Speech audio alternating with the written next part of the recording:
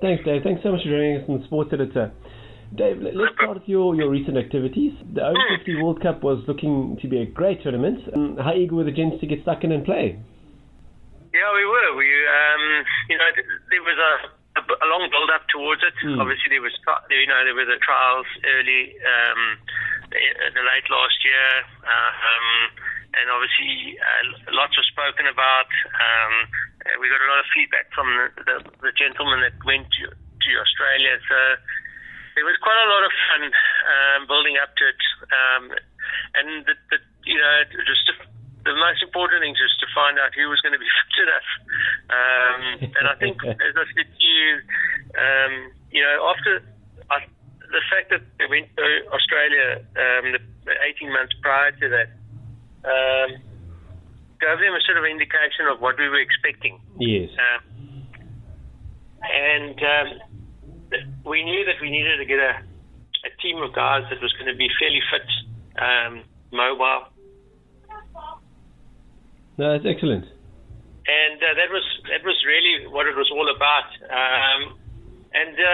We were able to get a bunch of guys, very different to picking a provincial side, because you normally pick from form and all those type of things. Yes.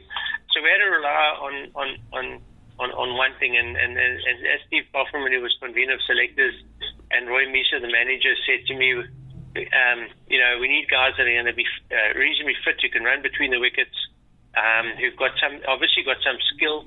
And that's why you would have seen there were a couple of guys there that played, that have never necessarily played provincial cricket or played for South Africa. Yeah. They were there because they were fit.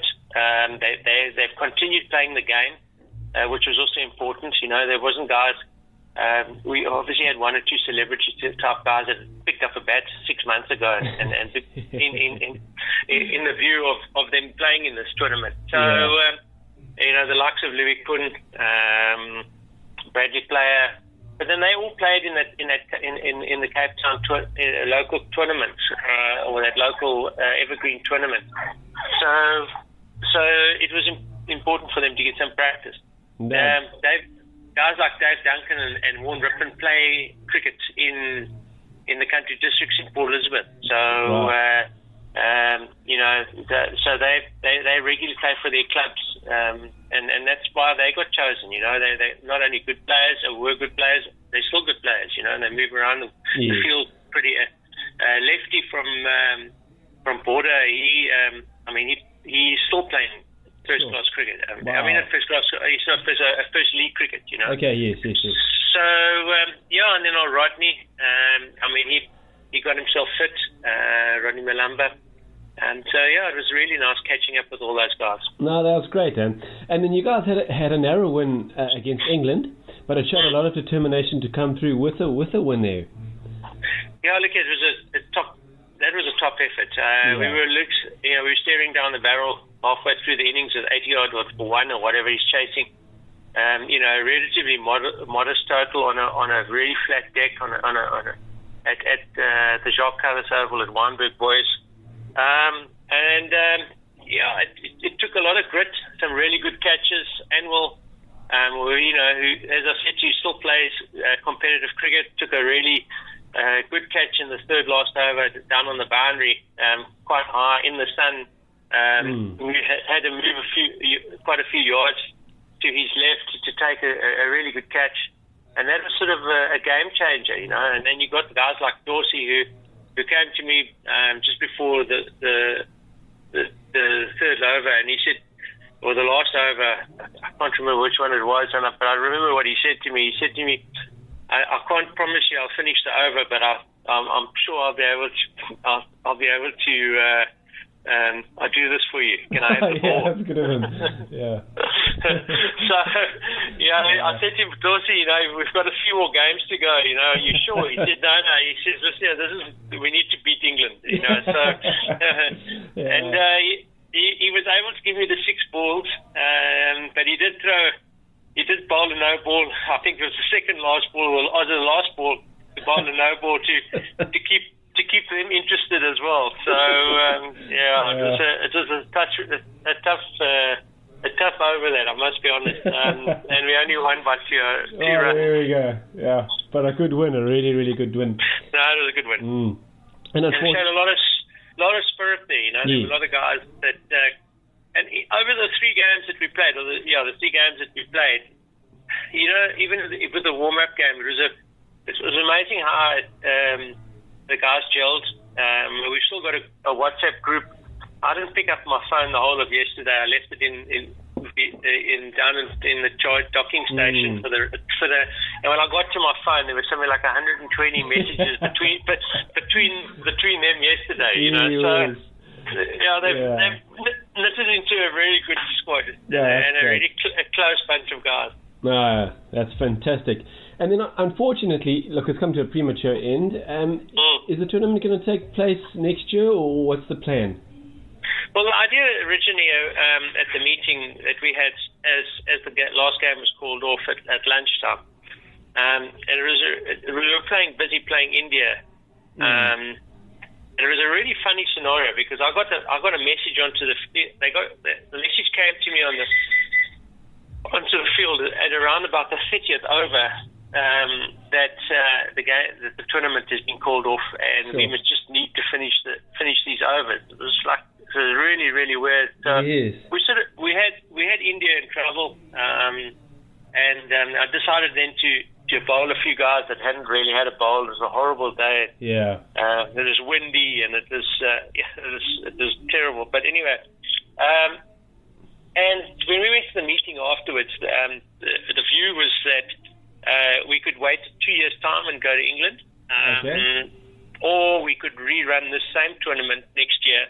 Okay. And I had to leave at that stage, but it came back that we would rerun the tournament next year, and the reason being is that we have already a sponsor, and our sponsors, Evergreen Lifestyle, are committed for next year as well. Great. And the fact that they are committed was I think the turning point for everyone. And the fact that it's I think now it'll be 22 to 1 and 18 to 1. I think it's quite cheap for the other teams to come to South Africa. At this stage. Yeah, no, it is. So we hopefully, all going well, we hopefully will rerun the tournament next year. But it's, I said to the guys afterwards in the change room, it's going to be up to every individual to go away and keep themselves fit and play cricket. Because there's another group of 50-year-olds that have moved into that bracket. And after seeing, after seeing what's happened over the last couple of months, I think there are going to be more and more people that want to be part of it, So absolutely. There's no guarantee of your position at all. So, I think it's just wonderful that guys can continue playing. I've continued playing all these years, and this is a carrot, for everyone to continue playing. Absolutely. Yeah, and there's such a nice feel-good factor to it as well. I think the guys, as competitive as they are, there's also a good vibe amongst all teams and within the group, so that's really is something to look forward to. Yeah, look at you. It's such a nice. I can't. To be honest with you, I can't tell you how nice it is to play cricket, being competitive. Yeah. But at the same time, afterwards going in and talking to opposition and having a beer with them and chilling and that whereas these days, I've played club cricket for years and years and years, and the abuse and the on the field and the chirping and you still get chirped. But it's not, it's nothing personal. It's quite intelligent chirping, and there's a little bit of rivalry on the field. Yeah. But you walk off the field and you go and you have a beer with the opposition, and they have a beer with you, or we meet at the hotel. The Welsh guys were brilliant. We what they did was at each club that hosted the game had to also host supper that night. So all the teams stayed. So all the teams stayed for supper, and they had supper together. And we had the Welsh sang to us. The Welsh players actually had a hymn book with 100 songs, or a songbook with 100 songs, and then they would stand up and they would say, okay, song number 60, and then they'd all page to number 60, and then they'd burst out into song. So they entertained us for one night for quite some time. And then we went back to the hotel, and they all met in the bar afterwards, and they sang again, So it was really, really. It was really nice, and that's what cricket's all, the sport's all about, And if I think what happens in club cricket now, the guys abuse each other all afternoon. They walk into a clubhouse, they have one team sits there, they have a fines meeting on the one side, the other team sits on the other side. If they stay, and they have a fines meeting, and then they bugger off. There's no sort of. It's crazy. I look. Whereas this was, a bunch of friends. Put it that way. That's true. That's very, very true. Dave, can we touch a bit on your career, if that's all right? Sure, no problem. You made your debut against India. Couldn't have found an easier fixture. Yeah. Who was the toughest bowler you faced in that series in your debut? I think the toughest then was probably Anil Kumble. I found him quite difficult to play until we sort of worked out after a couple of games that he didn't really turn the ball. We were all sort of envisaging him to turn and be a bit more like a Shane Warne type player. But he actually didn't. We actually realised, remember Hansi coming down to the wicket to me and saying, just play him like an in-spinger. Somebody that brings the ball back at you. And it took a while for us to all adapt to him. I think most guys struggled against him, and I think it was more psychological because of the fact that we had Shane Warne was floating around, and there were a couple of good guys. But it was once we started working it out a little bit, it was definitely easier. Not to say that it was easy. It just a little easier to play, So, and they didn't have really anybody quick. I mean, Capital Dev wasn't that quick at that stage of his life. Manoj Prabhakar wasn't that quick. But I knew Manoj Prabhakar quite well because I played against him a lot in the leagues in England in my a few years before that. So I knew that he was an intelligent bowler, and he had in swinger and away swinger, and he had a little slower ball. A cutter. I should say, I wouldn't say a slower ball. I mean, we didn't know of slower balls in our day. It was a cutter. We used to call it a cutter. It was a nice series to get into. Some obviously classy players there, but there was nothing. There was nothing really that quick, That's true. And I believe South Africa won the series 5-2, if I'm not mistaken. Yeah. But just how good was Kepler Wessels at being the captain? Look, Kepler was, for us at that stage, a perfect person. I mean, he had international experience. He arrived. I'd known him for years, obviously playing for the Eastern Province for 5 or 6 years. And I remember him arriving in Port Elizabeth in 86, 87, 88, around about 87, I think it was. And I remember him. I mean, the whole practice routine had changed.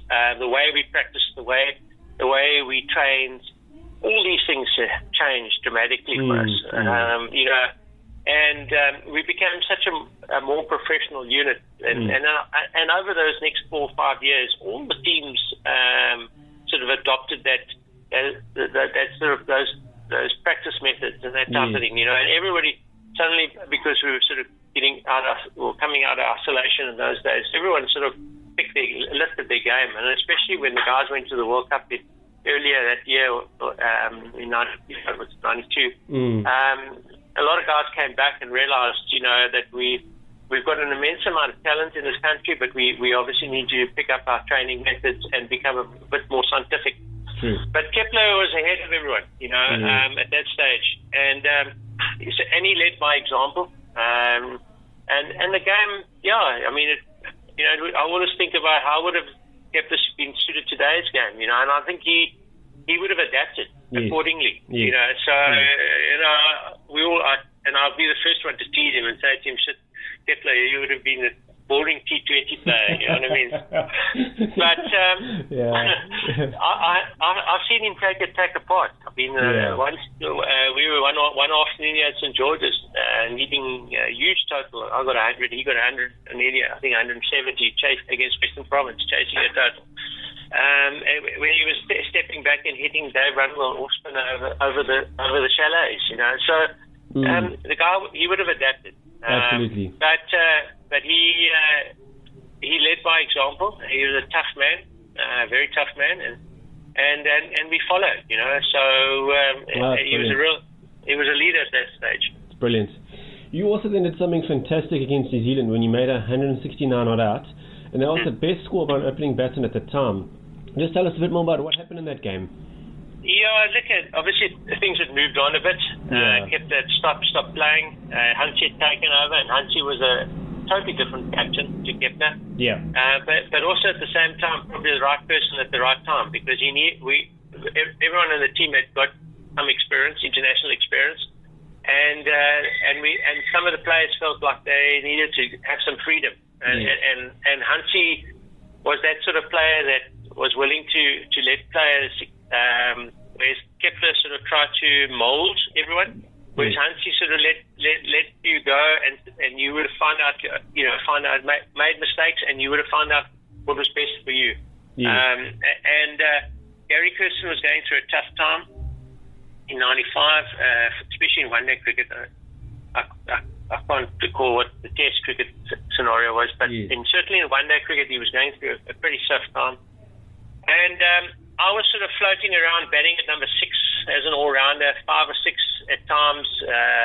I sort of made a couple of 40s, a couple of 20s, really bowled a few overs, but really a bits and pieces player. And, I was always feeling a little bit that I needed an opportunity. But while he had guys like Paper and Hansi Cornier and Mark Brindle, Eric Simons in that mold of players, we would always be what considered as bits and pieces players. Yeah. So I don't know how it happened, but I remember Hansi saying to me the night before the game, we were staying at the Sanderson Sun, he came to me and he said to me, "What did you think? How would you feel about opening the batting tomorrow?" Sure. And I said, "Look, I've never opened the batting in my life before, except for obviously club cricket or school cricket, maybe when needed, quick runs or something like that. But at the international level, the first class level, I'd never had always batted number 4. But I wanted to prove that I was a better player than just a one-day player. My biggest, the word regret, but I would trade many of my one-day games in, actually all of them, except the 169, just to have played one test match, So,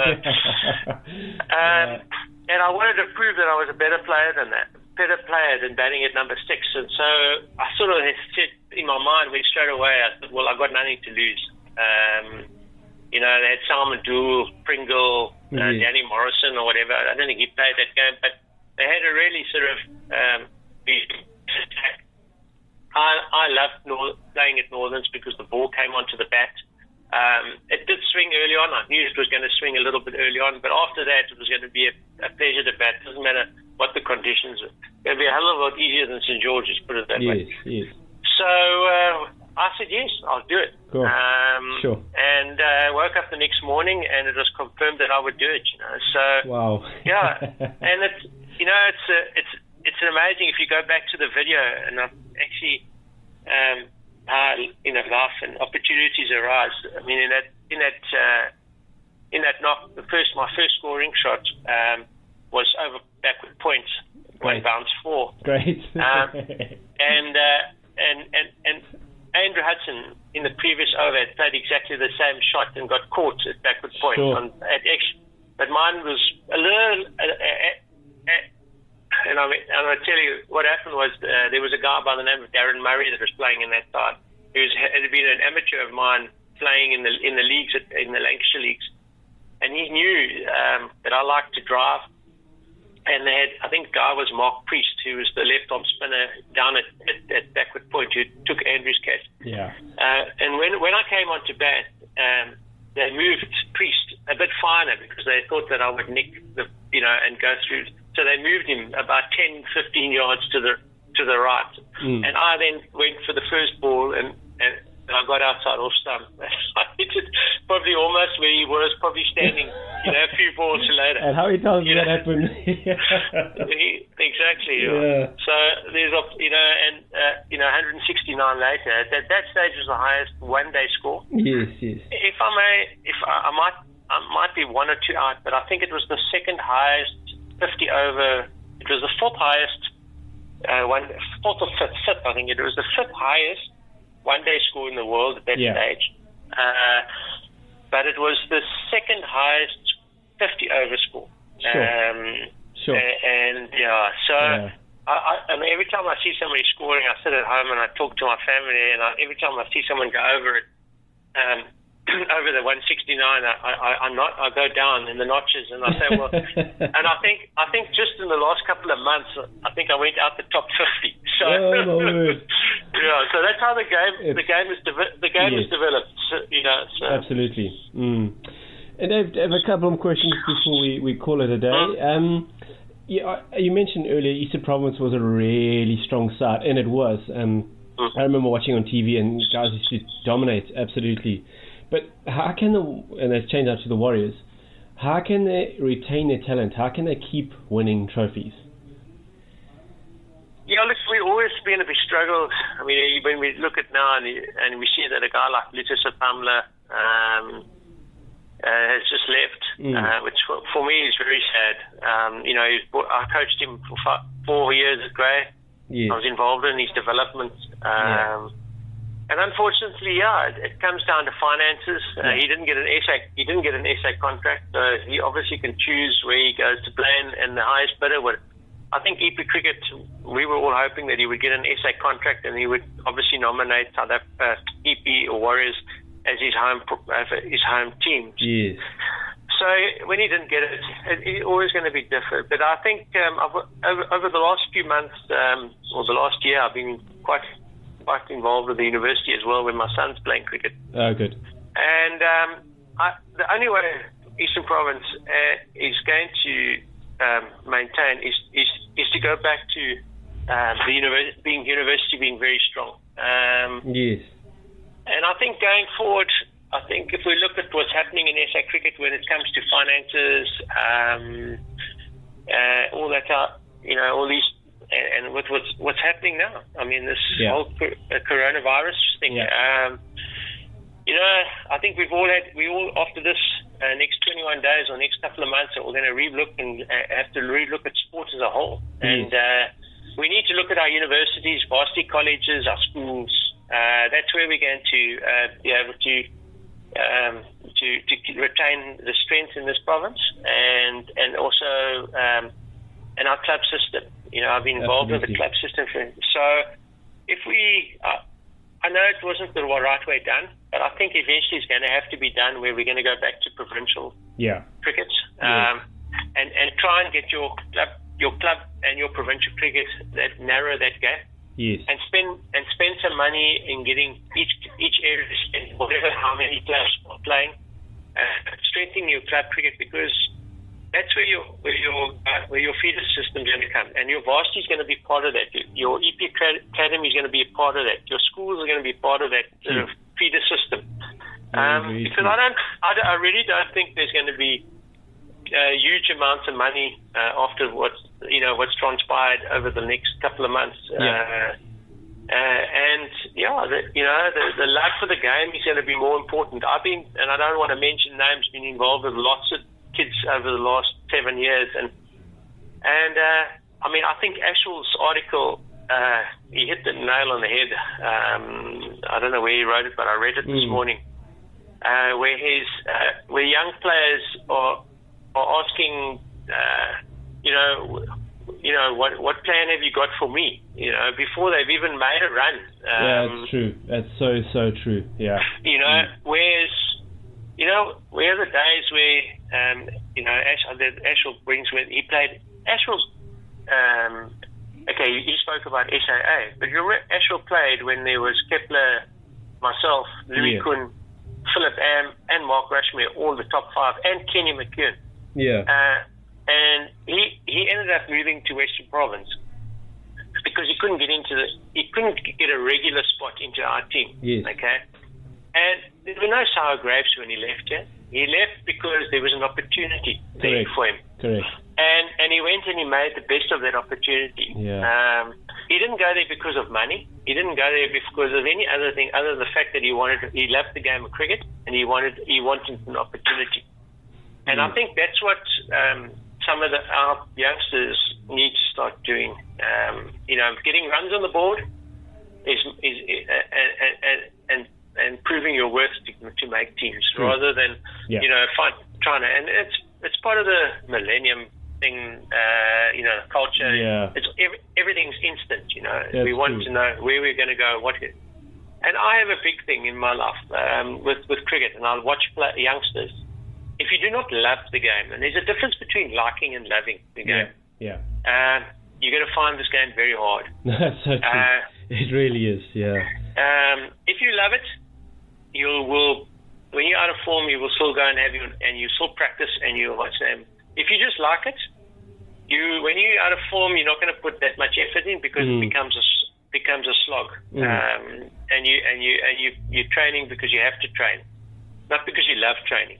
And I've seen it with guys in my own that played with me who came for a couple of years and disappeared. And I see it with a whole lot of youngsters now.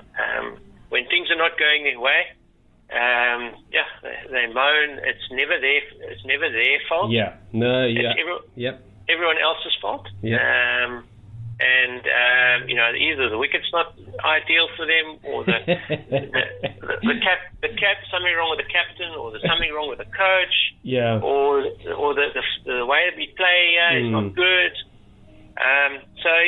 It's going to be interesting. But definitely keeping players here is obviously very important. And I think although the universities all around the country looking at them, except for Tuks, and maybe Marty's to a certain extent, have neglected their sport or their cricket as such. I think it's going to be very important for the unions and the universities to get together and make sure that we plan for the future. Some really wise words there. Now you've hit the nail on the head there, Dave. I really see it even in my career trying to do what I'm doing. You've got to get up early in the morning and you've got to work the whole day. It's not easy, but it eventually pays off if you work hard. So no, I fully agree with you. It really, makes a lot of sense. Yeah, no, look, I've seen it so many times. I've seen kids with lots of talent. Then for them now it's a little bit easier. I mean, not that I had it easy at all. I mean, my first knock for EP was 171 straight out of school. Sure. Played a season. Halfway through that season, I begged to play in the second team because it was tough. Playing Currie Cup cricket was really, really tough. Yes. I went back. I got dropped, and I was happy to get dropped that season. And my first game was in the second side, or the EPB side, was against Natal up at Pietermaritzburg, and I got 100. And to get back in the side, and then Gavin Carley and Peter Woolley had a fallout after a game at Northern Transvaal. They had a massive fallout, and Peter Woolley flew home back to PE, and I got a phone call at the airport. In those days, there was no cell phone. Yeah. And they redirected me back with the Currie Cup side. Sure. And off I went to Pretoria to play in a night game against Northerns. So we've all had it tough, Yes. Yeah, and that's. I mean, I tell this story. Kepler. The year before I made my debut for so So at the end of '92 season, the '92 season, I was just recovering from my cancer. So I've been kept maybe when I wasn't in the last Currie Cup side that played. So when the new season started in October I should say, Kepler played the side that played the last game the year before. So I didn't even play in the first Currie Cup game that season because he was loyal to the guys that had played the season before, and he said to me that I needed to go and prove myself first. So I went back into the B side that game, and I remember I was very disappointed because obviously just after I made my comeback in one-day cricket, I got a 69 against Transvaal in the semi-finals. We won the Currie Cup the year before. So and I played in that team while he was at the World Cup. But when he came back, he said to me, "You're playing in the B side. We're all back. Rashmir's back, Richardson's back, and I'm back. And these guys, although you played in the final in the end of the '91-92 season in March, you will be sitting out in So I played in the B side. I got 100 in the B side. The following weekend, I got promoted to the A side, and I played against Transvaal, and I got 100 against Transvaal. And I got a score in the second innings as well. And the following weekend, I was playing for South Africa. So within 2 weeks, within almost 2 to 3 weeks, I went from playing in the B side to playing for South Africa in one-day cricket. Amazing. Yeah, and that's how life. There's opportunities, and that. So everyone goes. Every cricketer goes through their disappointments. Yeah. Dave, it's been an absolute pleasure to chat to you. So much to take from there. Brilliant. Lots of substance. It's been really, really good. No problem. All right. Dave, it's been an absolute pleasure. Nice chatting to you. All the best, my man. Cheers. Take it easy, man. Cheers. Bye.